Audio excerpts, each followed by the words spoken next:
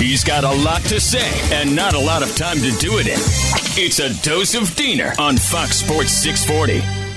Oh, no, don't you come groveling and pandering to me now, ESPN. Now that you can finally have the Heat on your national television game, start coming at me and saying, oh, look how good the Heat are. Are they the favorite to win the championship?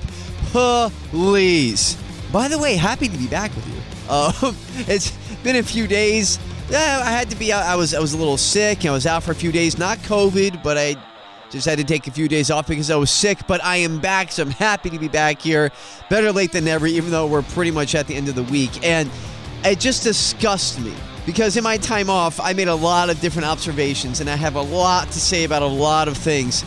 But today I wanted to focus on the Miami Heat, and that is, I don't want to hear it now, okay? The national media has been absolutely ignoring and downright, dare I say, disrespecting the Miami Heat the entire season, not even mentioning them when it came to championship contenders. In fact, and this phrase I'm about to say has now become a rallying cry around Miami Heat fans, they were named as dangerous loomers. Yes, the Miami Heat were categorized along with the Los Angeles stinking Lakers, who are right now barely hanging on to an 8th seed in the West.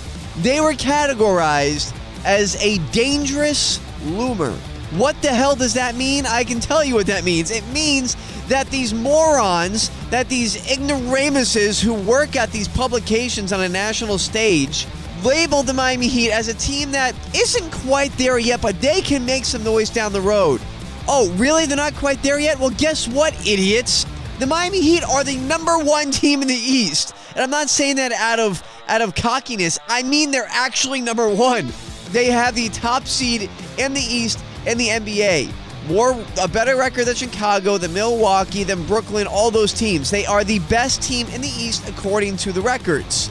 So you still want to call them dangerous loomers, you idiots? And so the thing that infuriated me about this is that all of a sudden last night, because the Heat were playing the Knicks last night and the Miami crushed them from the first whistle, just absolutely destroyed them, embarrassed them, like I love to see them do against the Knicks. I love watching the Heat destroy the Knicks. But now, because that game was on ESPN, all of a sudden, oh wow, the Heat, oh look how good they are. Shut up! You don't get to talk about them. You ignore and disrespect. Guess what? Now you had to pay for it.